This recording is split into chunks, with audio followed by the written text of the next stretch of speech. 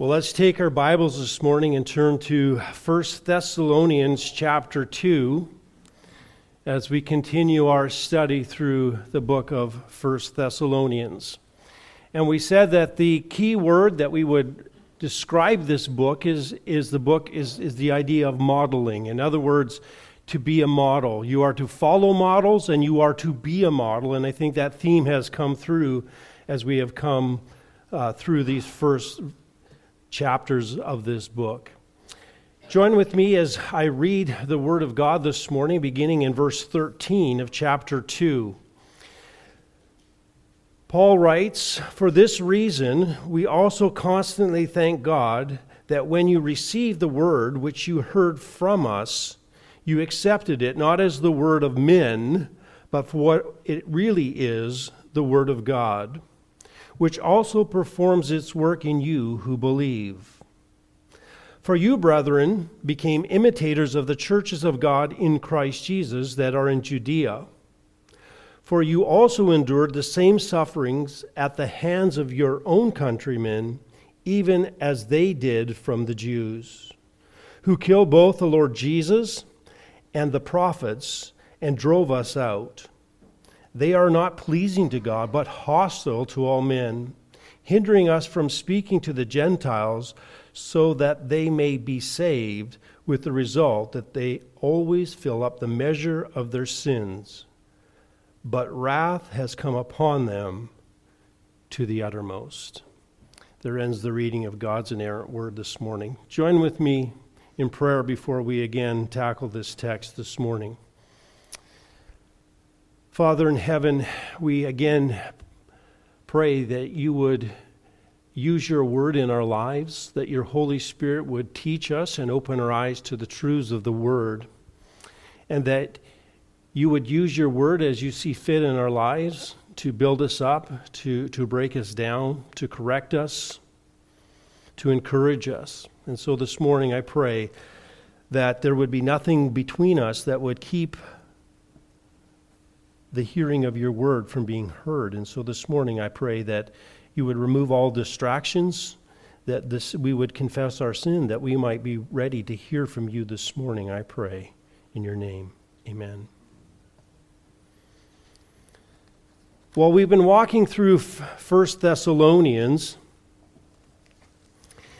and after Paul greets them and wishes them grace, and he extends them grace, and we saw that at the very beginning in verse 1, as he gives grace and peace to you, and he says, this is what I want for you. This is what I actually want for you. And in fact, he says, it's not that you don't have it, but I want it to grow and to you to have it in a greater extent. And so Paul then writes this letter with that in mind, because he says if you read this book and if you follow the instructions in this book and if you understand this book, it will contribute to you having God's grace and peace in your life. And so that's what we've been trying to do as we go through this book, is to understand it so that we might again grow and experience God's grace in our life and his peace. So after that greeting, Paul then began to give thanks, and he gave thanks for the Thessalonians, but he gave thanks not to the Thessalonians themselves, but for God's work of grace in their lives. And he was overjoyed, and again we understand that Timothy has come back in 1 Thessalonians chapter 3, that he has gone to see how the Thessalonians are doing, and they're doing well. And so Paul is grateful that there has been a genuine work of grace in their life. God is the one who's moved in their lives. And so we saw, as we went through that section, distinguishing marks of a work of grace. And they displayed these marks of grace that God had truly saved them and had done a true work in their hearts and regenerated them. And so after Paul's initial gratitude to God for his work in their lives, recognizing that salvation is from God and that he deserves all the glory, he starts into chapter 2, and understanding that Timothy has again come back with a report, he begins to defend his ministry among them. And he makes an apologetic to the Thessalonians that when he came and brought the gospel to them, he came in good motives, and that he brought it in a godly way.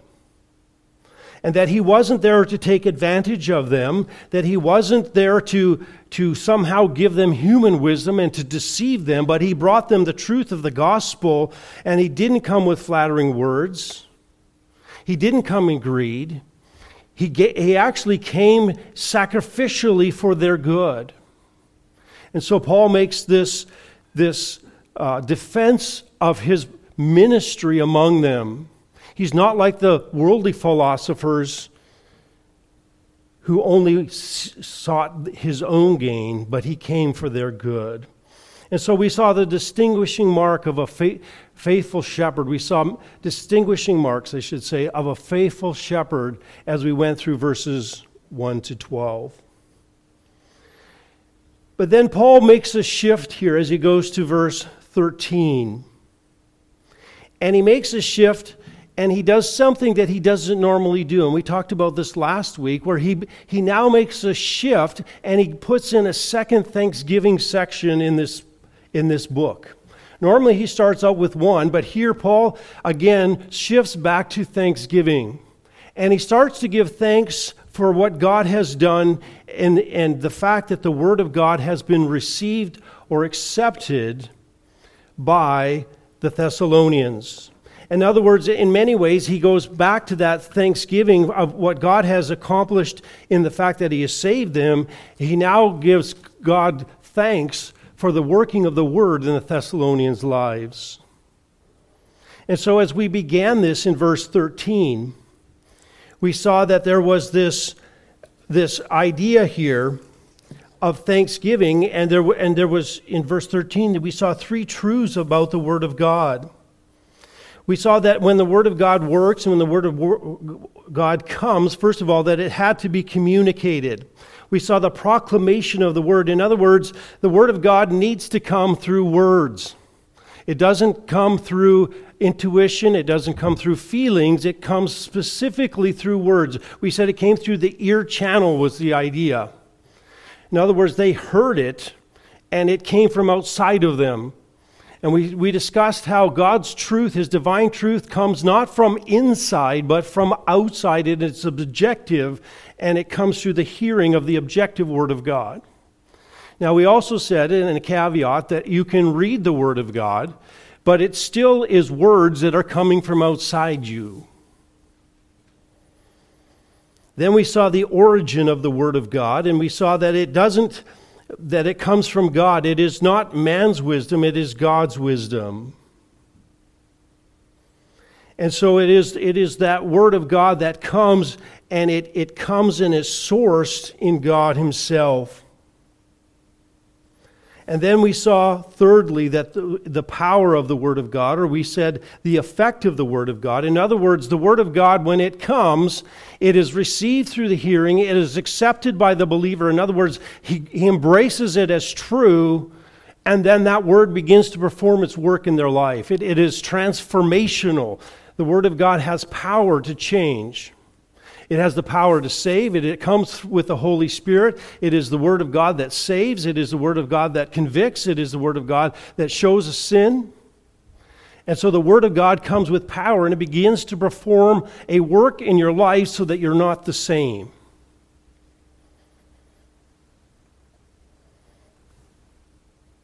And so after that, Paul now goes here in verses 14 to 16, and he really illustrates that. He illustrates what does it look like to have the Word of God perform its work in your life, and what does it look like when you reject the Word of God? What does it look like when you don't accept it, but you reject it? And he really gives us two illustrations of those who accept the Word of God and its work in their life, and a look at those who reject the Word of God, who don't accept it, how they behave, and what the end result for them is. And so we'll see these two pictures or portraits that are here in this word here today. So first of all, let us look as we come to this at those who accept the Word of God, or the reception of the Word of God.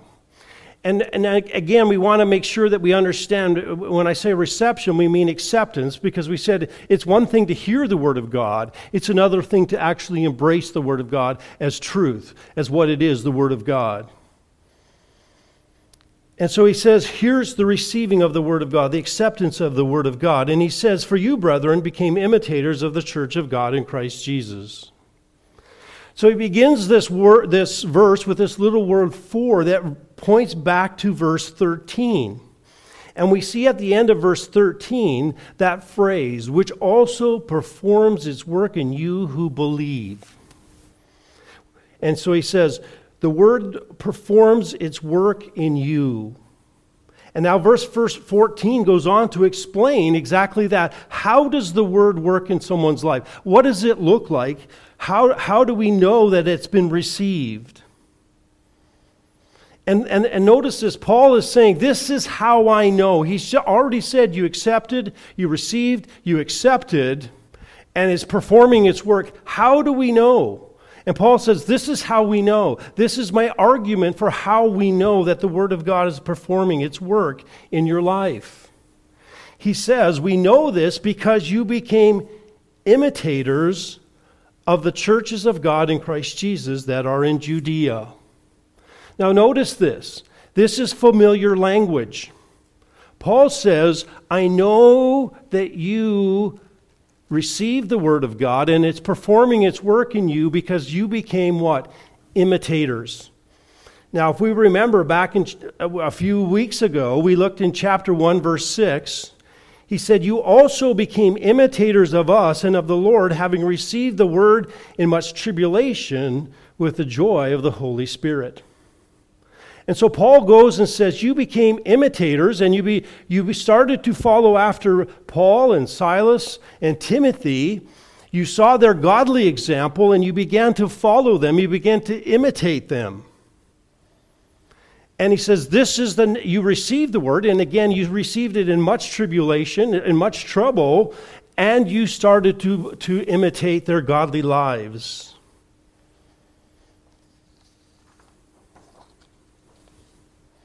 Now this, again, we remind you that Greek word here for imitation is again the word where we get the word mimic from. And Paul says you became mimickers, you became imitators, and it has more than the idea of just following someone. We talked about that when we were in verse 6. It's not just that they followed them. It's that they saw them as the example or the standard or the model to which they needed to achieve. In other words, they said, this is what a believer looks like. This is what I must become. This is the mold, you could say. And so they said, we want to conform our lives to the model that they have set.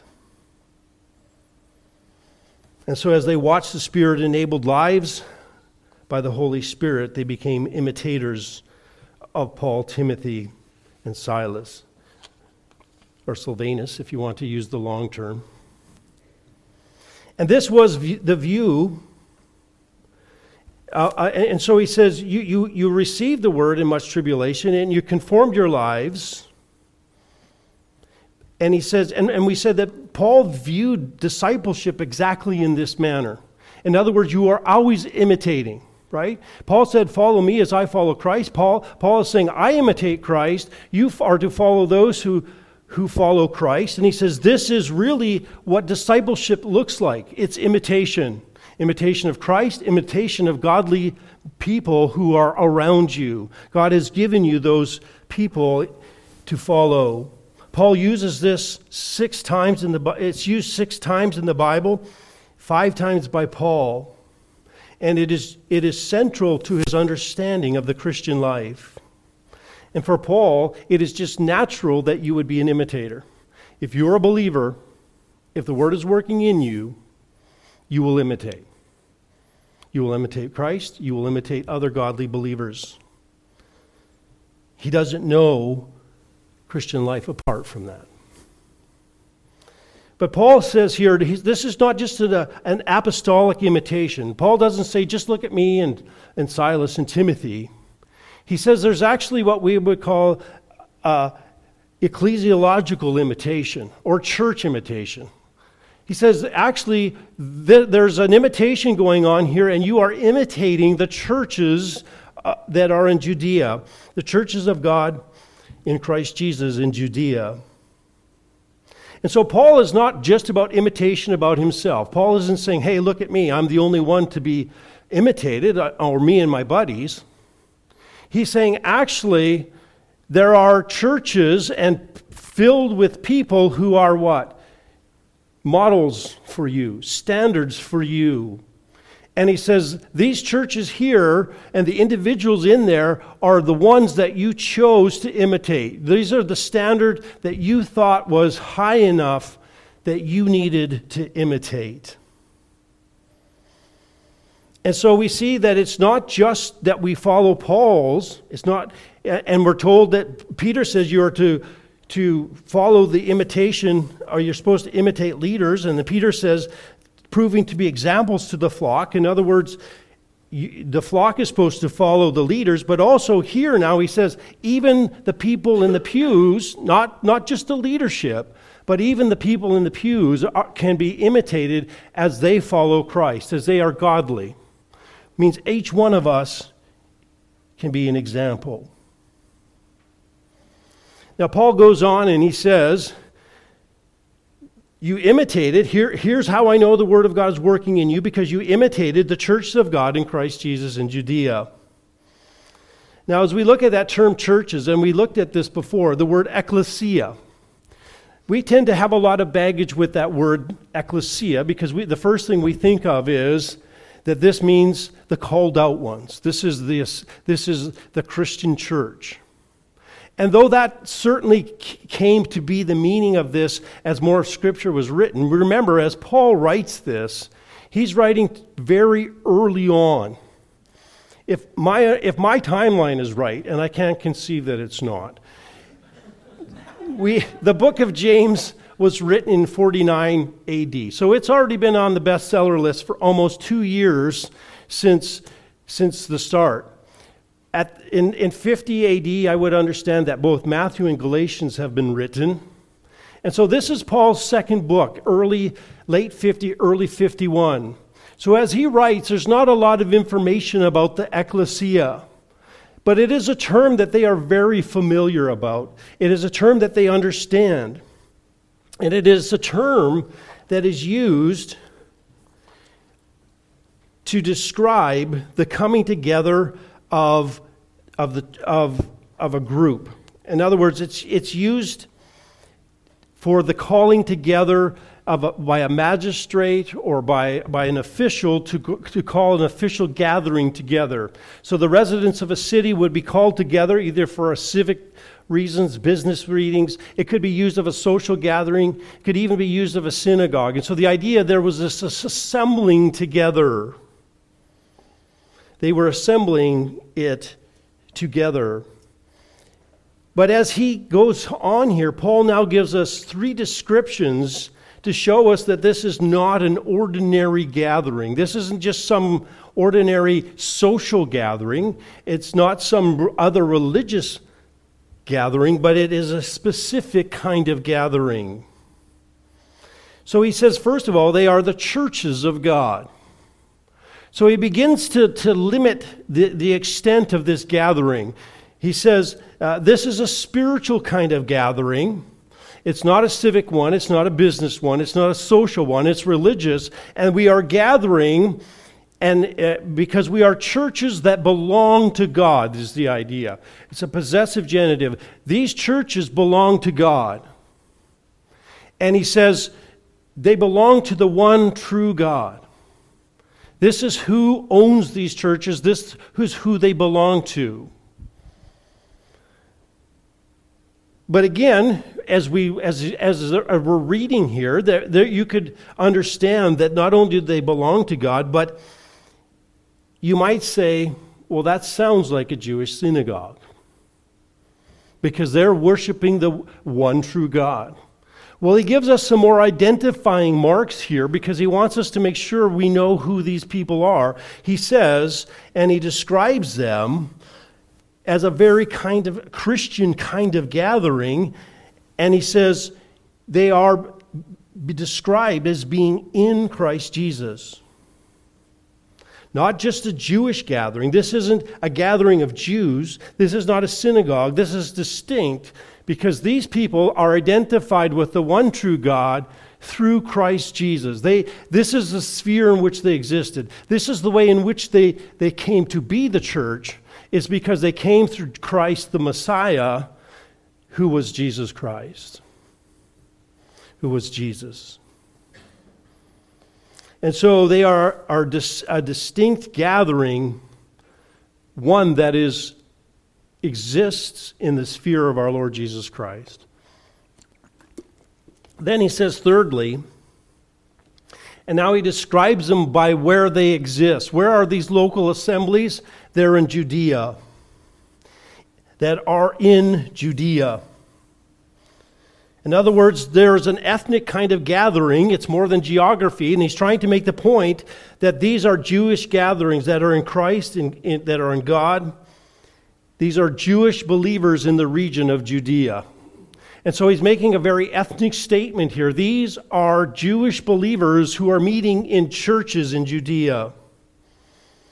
It's interesting because it says that are, and the idea is they still exist. These churches are in the state of being existed, and in spite of all of the persecution that has come and the storms that have come, they still prevail and they are still there. And Paul says, here are these churches. They are the churches of God in Christ Jesus, made up of Jewish believers. Now we're going to notice that he says, you were persecuted by your own countrymen a little bit later on here, and you're going to say, it would seem that the church, and we would understand that the church here is made up of Gentiles. They're made up of Gentiles. Why would Paul hold up Jewish churches in Judea full of Jews as for them to look at? Why would he put their attention on them? After all, they're Gentiles. What is he doing here? Why does he divert that attention? Well, at the time, and Luke does describe for this at the beginning, a bit in the beginning of the book of Acts, the Jewish Christians' assemblies were the assemblies that had suffered the most persecution. They were the ones who had actually been under persecution for the longest, and they had suffered the most severe persecution. So Paul is writing this again around 50-51 AD, and so as he writes, this is 20 years after Christ's death. I would understand he died about 30 AD. And so the Gentile churches have not been facing the persecution for that long. Many of them are fairly new. So it wasn't the Gentile churches that were facing the harshest and the longest persecution. It was those Jewish churches that were founded early on, especially those in Judea. And as we read through Acts, we certainly can see that the Jewish church received its share of persecution. As we read through that book, we see the stoning of Stephen. We see the arrest of Peter and John. We see the murder of James. And so this church is under persecution. In fact, they are scattered by Paul's persecution and then ultimately by Herod's persecution in chapter 12. But here is Paul himself, a persecutor of the church. In fact, Acts 8:3 says, but Saul began ravaging the church, entering house after house and dragging off men and women. He would put them in prison. Paul was zealous to go after church members. He persecuted them as a Jew, as a Pharisee. He hated the church. And so indeed, that church is the most persecuted church. They are the ones who have had to endure the longest suffering. They were the ones who were targeted the most. Now you have to understand that in the Jewish community, once you proclaim that you believe that Jesus Christ was the fulfillment of the Old Testament prophecies, that he was the Messiah that was to come, that was the end of your life as a Jew. That was the end of your life. You were ostracized from your family. You were ostracized from the community. And so believers that came in Jesus Christ and believed in him and believed that he was the Messiah to come understood that they would lose their families. They would be cut off from their families. They would be cut off from their social group. They would be cut off from the ability to do business. They would lose their ability to support themselves. They simply would be completely cut off from the community.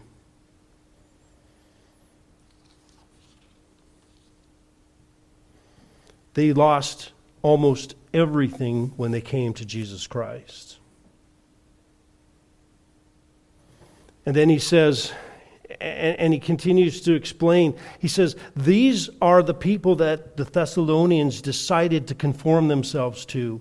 These are the people that they looked to see how to behave as a Christian. This is how they wanted to imitate. Not that they had met the church, but they had heard about it.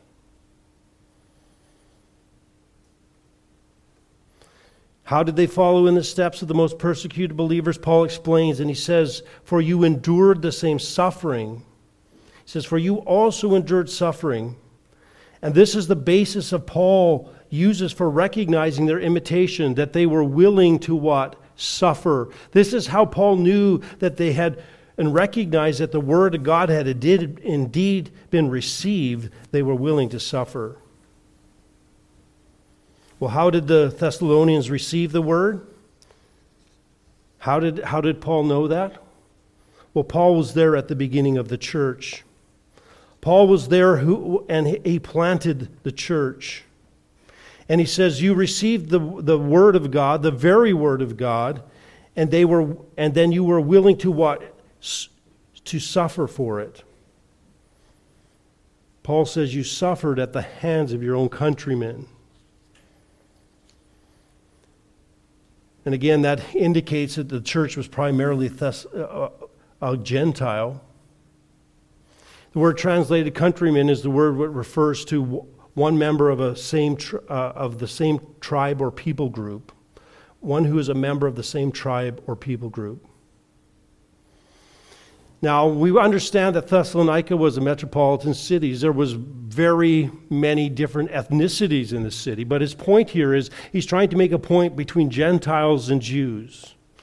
Now, we're not saying there weren't some Jews that were participating in the persecution of the church, because they certainly were the ones who instigated it. But what is clear is that the Gentiles joined in and with enthusiasm carried that persecution on. And so that persecution first came against Paul, that eventually, when Paul was driven out, eventually it turned on the Thessalonians himself.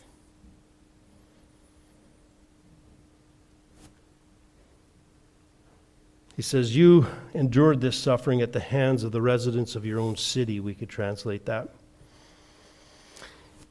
And even as the members of the church, as the member of the church in Judea, had suffered persecution from their own countrymen. The Jews had been persecuted by Jews. He says, now you are suffering in the same way, the same kind of persecution that is coming upon you.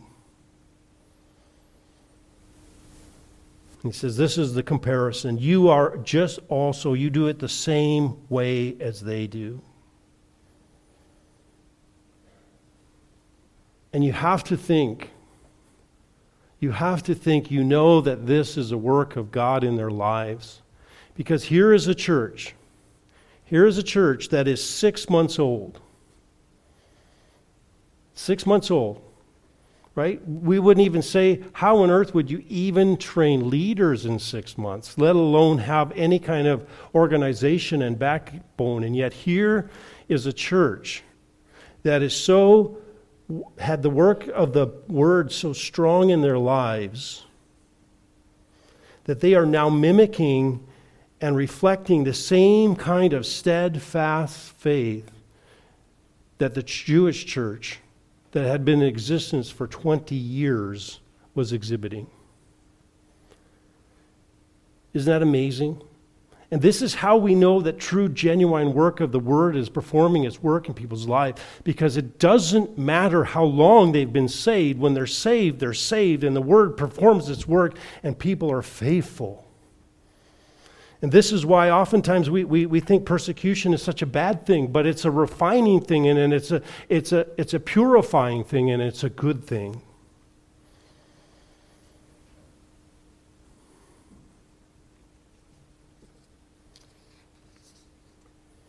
We know that they faced persecution. We know that when he came to that city, he came from Philippi. He limped into there after being beaten, right? They were in bad shape. They got there 3 weeks. They're thrown out of the synagogue. Next thing you know, they're forced to leave.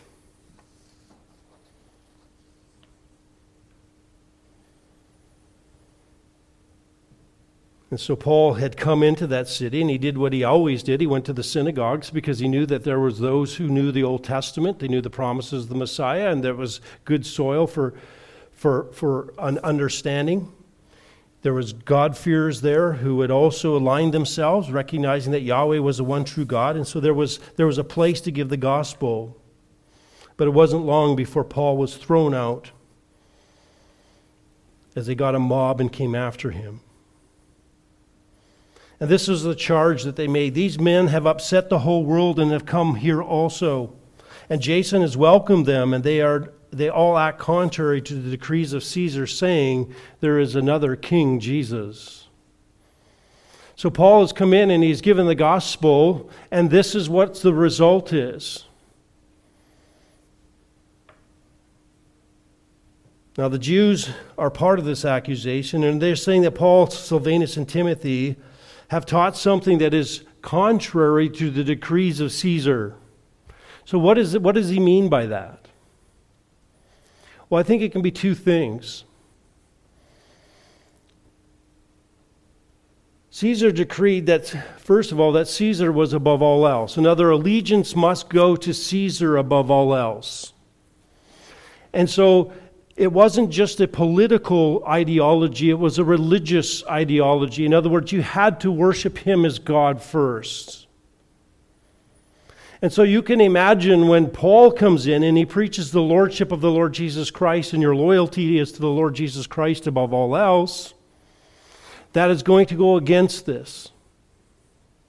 This is going to go against what they're teaching, what the community has understood. It's a violation of those decrees. But Paul also taught that Jesus Christ was king, and he also taught that Jesus Christ was coming back to establish a king. And there was also laws and decrees that said you could not predict the overthrow or the coming of a new king while Caesar was alive. And so that could be very well that as Paul taught his eschatology and said Jesus Christ is coming back, he is king, they said what? Whoa, he's predicting another king, that's illegal. Now, I'm sure the Jews weren't so upset about the fact that there was a new king coming. The fact is, they just didn't like the spread of the gospel. And so we would say, no stick was a bad stick to beat the new believers with. And so as Paul was there, he was again thrown out. Because his message went against the idea that Caesar was ultimate and against the status quo of what was understood. And this is the message that Paul and Silas preached. This is the message what the Thessalonians had received. And this is the message that brought persecution on the Thessalonians. And that's the thing. We understand this. We often hear this idea, you need to change culture. You need to change the culture. No, you don't. Because Christianity creates its own culture. In other words, in obedience to the Word of God, creates its own culture. And this is exactly what the problem was, and this is exactly what brought persecution onto the Thessalonians. Because the Thessalonians were once part of the social and religious systems that were tied very much together.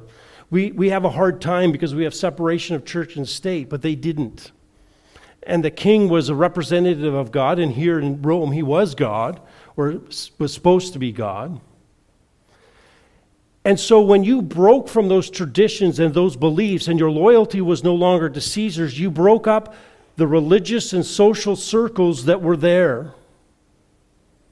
And no longer were they part of the group. No longer were they part of society. And they were different. And their loyalties were different. And that is always the case with Christianity. It will be countercultural. And what's interesting here is that what happened was this. The culture will never accept there being a group in their society that's different, especially with the truth of the Word of God. They cannot stand that there is a group that is different. They can't live and let live. They cannot let it go. You must bow your knee to their ideologies.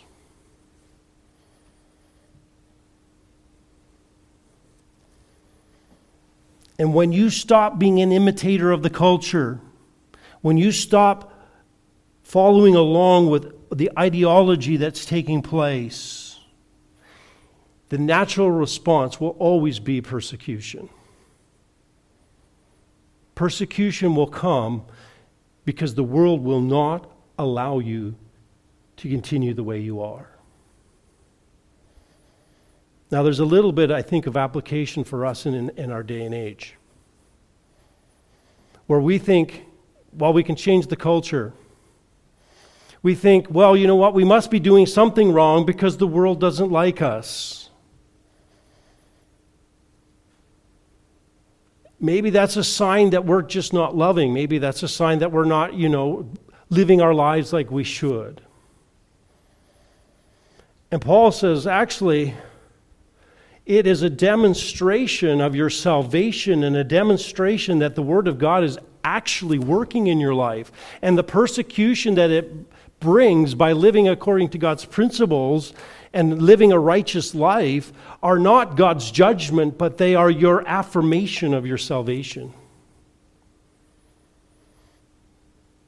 They are the affirmation of your salvation.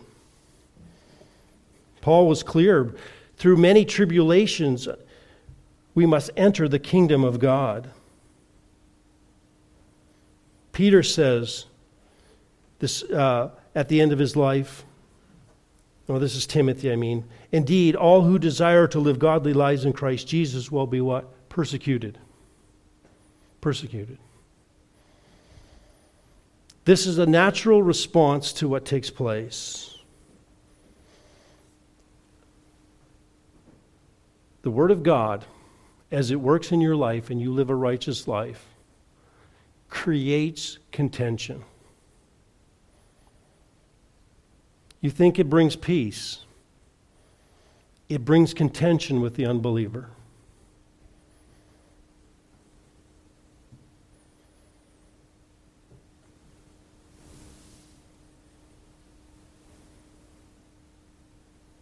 It creates contention. Now, I want you to notice one little word at the beginning of this verse. He says, for you, brethren. For you, brethren. Now, Paul doesn't just do this to get their attention, to get them to reset. And he's not just expressing this to express his affection.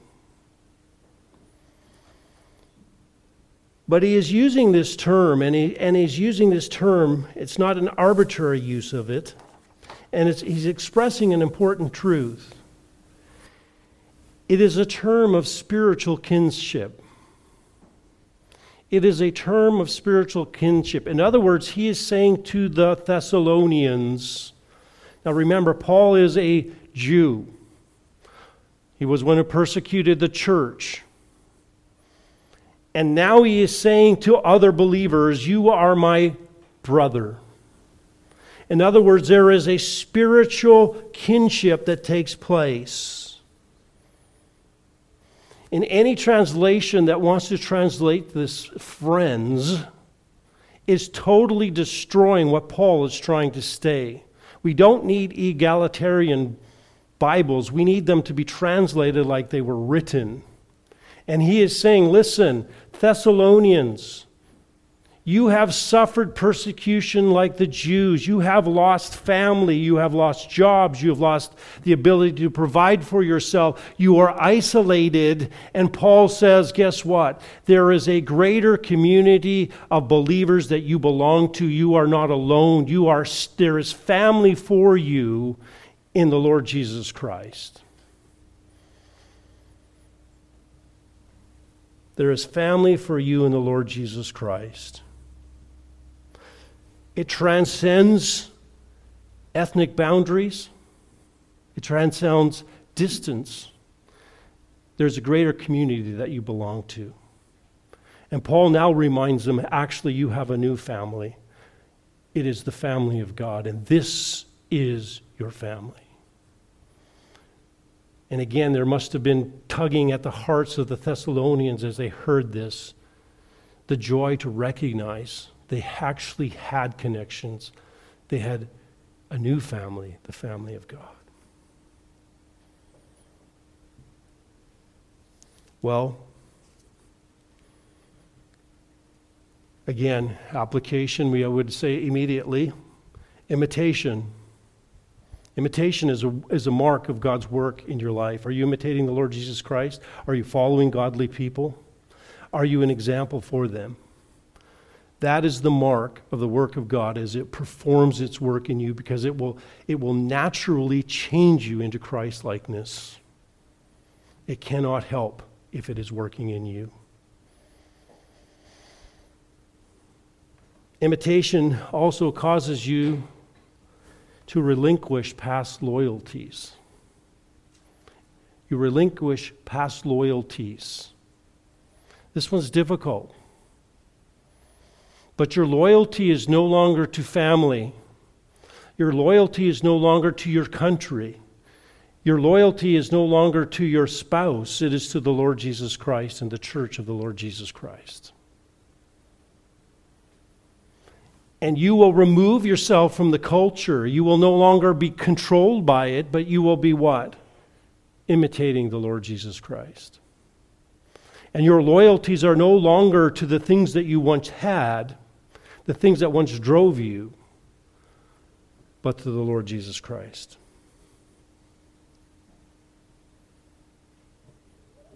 So yes, it can cost us family. It can cost us community. It can cost us jobs. It can cost us hobbies. But those are no longer where our loyalties lie. They lie with the Lord Jesus Christ.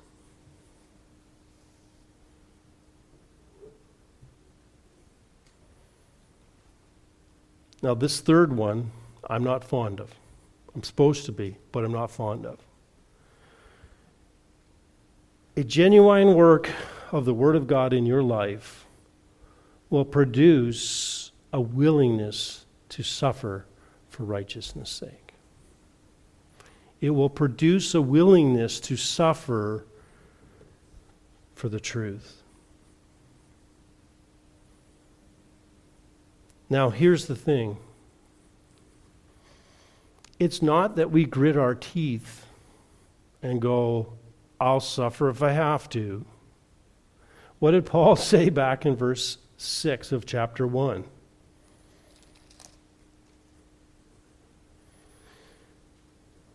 Having received the word in much tribulation with the joy of the Holy Spirit. With the joy of the Holy Spirit. For the believer, as one is persecuted for the gospel's sake, and I want to make it clear, we don't take joy in pain. We don't also go seeking out persecution. We don't go to try to find it. But when it finds us, what we find is we recognize that this, now listen to this, is the opportunity for us to demonstrate before the world that our loyalty is to the Lord Jesus Christ.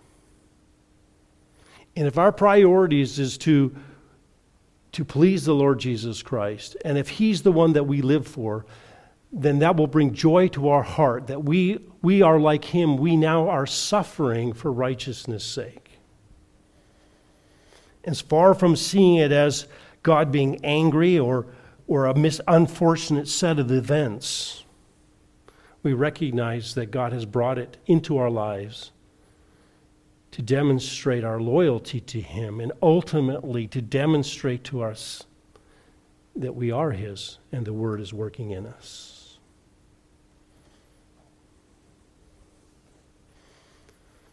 Well, we have another illustration here. After seeing those who received the Word, accepted the Word of God, we now see those who reject the Word of God.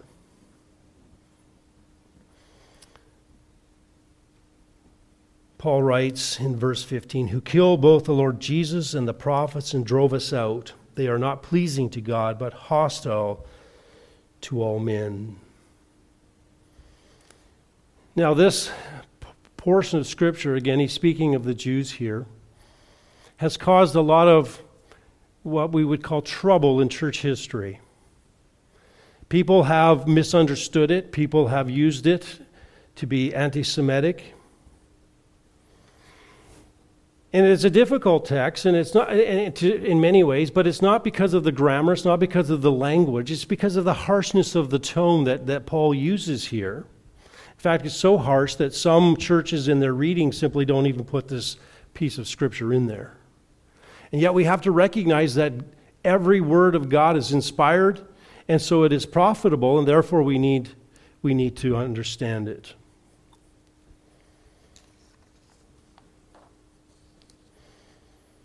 Now we'll notice the nature of that rejection. He says, both killed the Lord Jesus, who both killed the Lord Jesus. And he starts with this phrase that the Jews here, and we recognize this, I just want to say this off the top. The Jews are responsible for the crucifixion of the Lord Jesus Christ. But we also understand that Judas betrayed Christ. We also understand that the Romans crucified him. Right? We know that. We also know that God the Father was responsible because he was preordained by the Father that he would die. So we want to be just a little bit careful when Paul here is pointing out that the Jews are responsible. We recognize that they have been opposing his ministry for the whole time that he's been in ministry. And he is simply laying out the facts of what is historical at this point for him without trying to make it as if the Jews were somehow responsible for Christ's death, therefore rejected by God, and therefore reprehensible, because we know there's a future for Israel. So his point here is not to make Israel out to be completely gone, but simply saying that the Jewish nation at this point has rejected their Savior, their Messiah.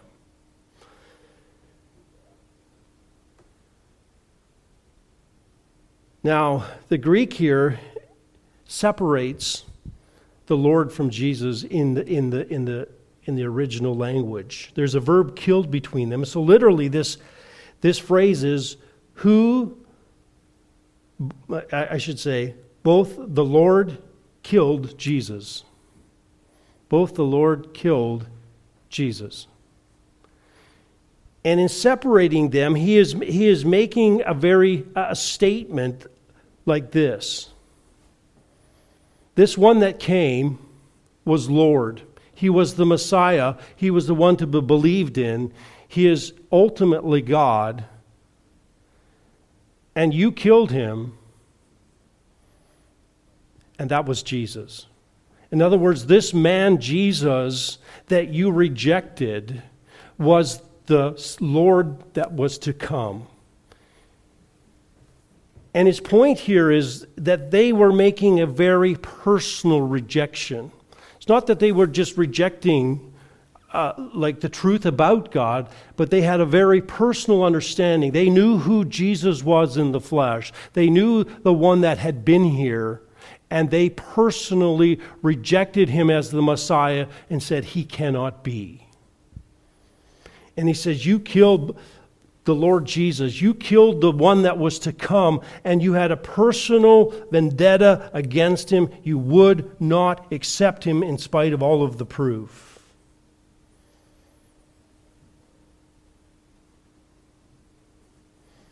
Peter makes it clear that the Jews did this. Therefore, let all the house of Israel know for certain that God has made him both Lord and Christ, this Jesus whom you crucified.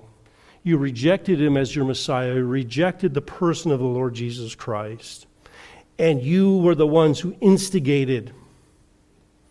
Just like you instigated at Thessalonica and continue to do in Berea and all through Paul's ministry, he says you did this to the Lord Jesus Christ. You're the one who pushed him to the Romans who eventually crucified him.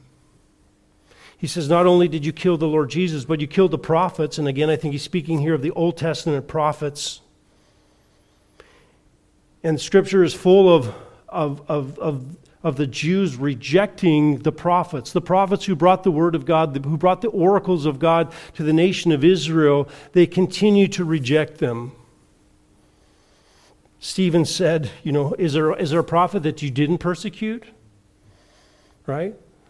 Hebrews, they were stoned, they were sawn in two, they were tempted, they were put to death with the sword, went about in sheepskins and goatskins, being destitute, afflicted, and ill-treated. This is the testimony of the Jews as they responded to God's prophets who brought them the word of God. They rejected the truth about the Lord Jesus Christ. They rejected the word in the flesh. They rejected the word that was brought by the prophets. And then he says, they drove us out. Really, it means to chase out or to drive out. And speaking here of harsh persecution. And Paul says, listen, you drove us out from Thessalonica. Acts chapter 17. We came, we gave the word of God, you were there. And you drove us out, you persecuted us. And that was the continual testimony of Paul in his ministry. Remember in 2 Corinthians 11, Paul says, 5 times I received, 39 lashes. 40 minus 1. From the who? From the Jews. Now, I can't imagine that. I can't imagine the damage that would have been done to Paul's body. And in some ways, we would have to say it was a miracle that he was even alive because of the chance of infection with all of the ripping of his flesh. But 5 times, this was Paul's testimony that the Jews continue to reject the truth and the word about the Lord Jesus Christ. In fact, they not only rejected the word of God by killing the Lord Jesus Christ and rejecting the prophets, they continue to reject, and it says here, they are not pleasing to God, but hostile to all men. Now, the Jews thought they were pleasing to God. They thought they were God's chosen people. They had a birthright to be pleasing to God because, after all, they were Jews. God had picked them. They're in. They're good to go. In fact, they thought everyone else was displeasing to God. They were the only ones. Right? And Paul says, actually, it's the other way around. Actually, no, they were not pleasing to God. In fact, instead of being pleasing to God, it proves that they were hostile to all men. In contrast to be pleasing to God, they were hostile to them. And the idea this word has the idea of wind that comes in the face of a ship that is trying to go forward. He said they opposed all men. They opposed every man. Not just the prophets, not just Jesus Christ, but all who came in to hear the word of God. And he says, how did they do that? How were they hostile? How did they get in the way? How did they oppose? By hindering us from speaking to the Gentiles. And here's the reaction to the word of God, and this is so typical. The word of God does not just produce oh well, you believe that, and we just talked about that. They hated the word of God so much, and they rejected Jesus Christ so much that they didn't want anybody to hear it. They didn't want to hear anybody to hear the gospel because it wasn't just good enough for them to reject it and even to keep the Jews in Judea. They went to the Gentile areas because they couldn't stand the fact that the Gentiles would hear the gospel. And they didn't want them they didn't want them to hear because they knew the power of the word so that they might be saved. And their objective was to keep these Gentiles from being saved. They didn't want them to be evangelized. They didn't want to hear the gospel. They didn't want God to do a supernatural work in their lives.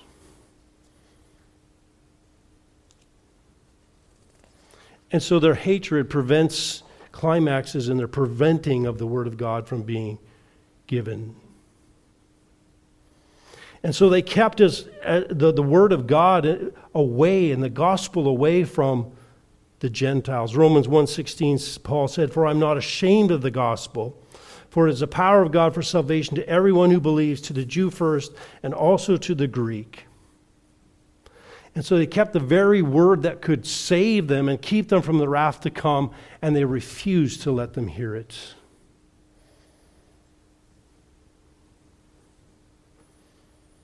And so their response to the word wasn't just to reject it themselves, but they wanted to keep anybody else from hearing it. What's the result or the purpose? This construction can either show result or purpose, and maybe it includes both ideas here. With the result that they were filled up with the measure of their sins. Point is that at a very well-defined point at which they have reached the limit of their sins, Jesus, the Bible in Matthew, Jesus said, "My spirit will not always strive with men." There comes a point where sin is filled up. And he says, these Jews have continued to reject the gospel of the Lord Jesus Christ and reject believing in him till the point where they're what? They are filling up their cup of wrath. They are filling up their sins to the limit. And there's a sense in which God is using their rejection, and the purpose is actually to bring judgment on them. In other words, God intends to judge them. Isaiah 6 speaks of that. God gave Isaiah a commission, and he said, you're going to go give the gospel. You're going to give my word to the people. And he says, you're just going to keep on preaching, right? Until what? Until they reject. And judgment will come. Jesus did it in his ministry. He gave the truth until a certain point, and then he gave parables, right? So that they could not believe. So judgment would come upon them. Because they did not have ears to hear. And so they have heaped up their sins to the limit, to the full measure. The cup is full.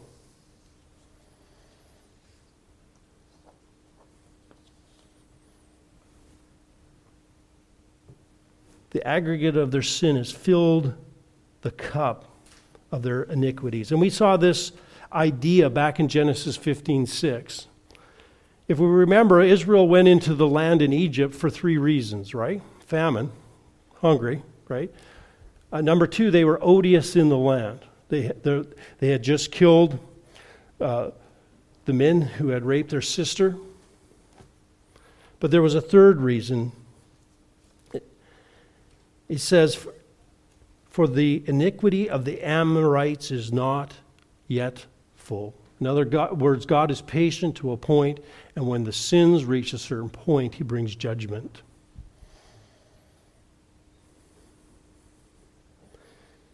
And so Paul says, but the wrath has come upon them to the uttermost. Now, this is a present tense, and so, an aorist tense, and so people aren't really sure what to do with this, because they say, an aorist tense, it's like the judgment has already come upon them. Well, at this point, no judgment had come upon them.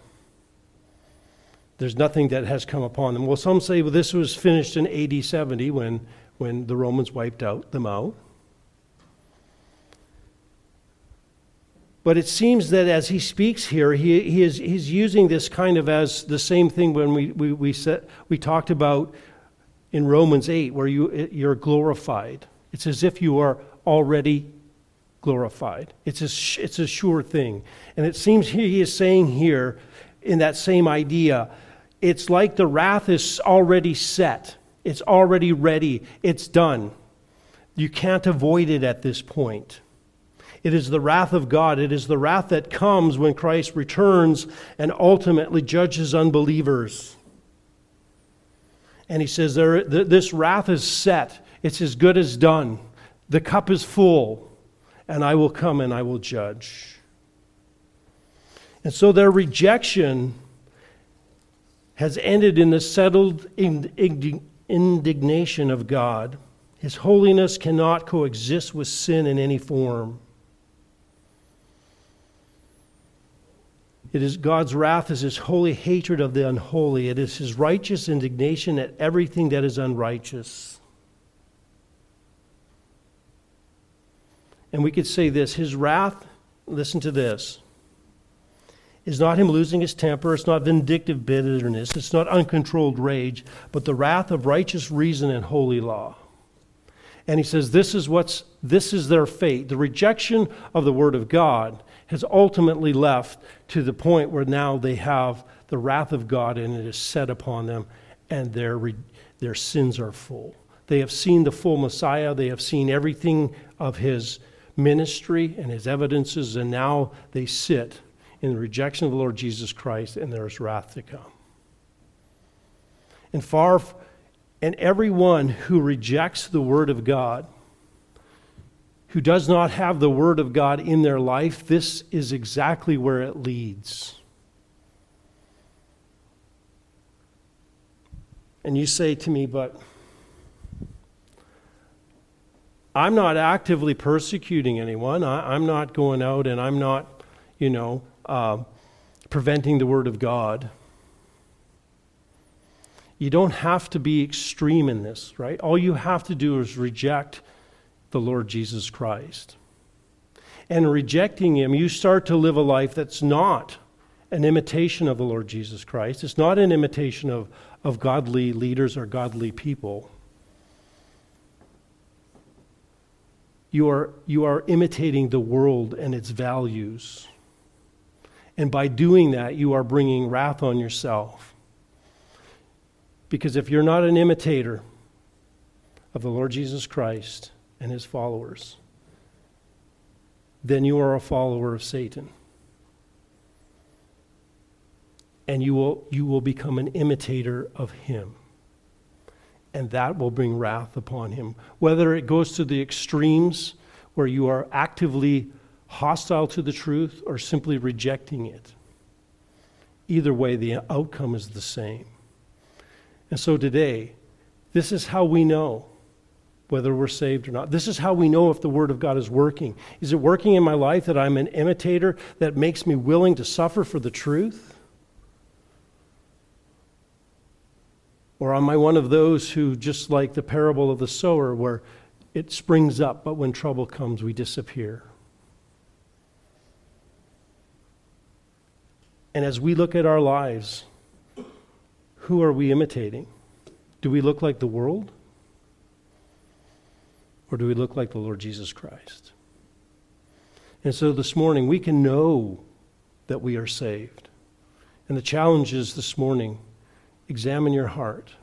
Am I an imitator of the Lord Jesus Christ? Or I'm an imitator of the world? Then you'll know what your destiny is. The question always comes back to, who do you say the Lord Jesus Christ is?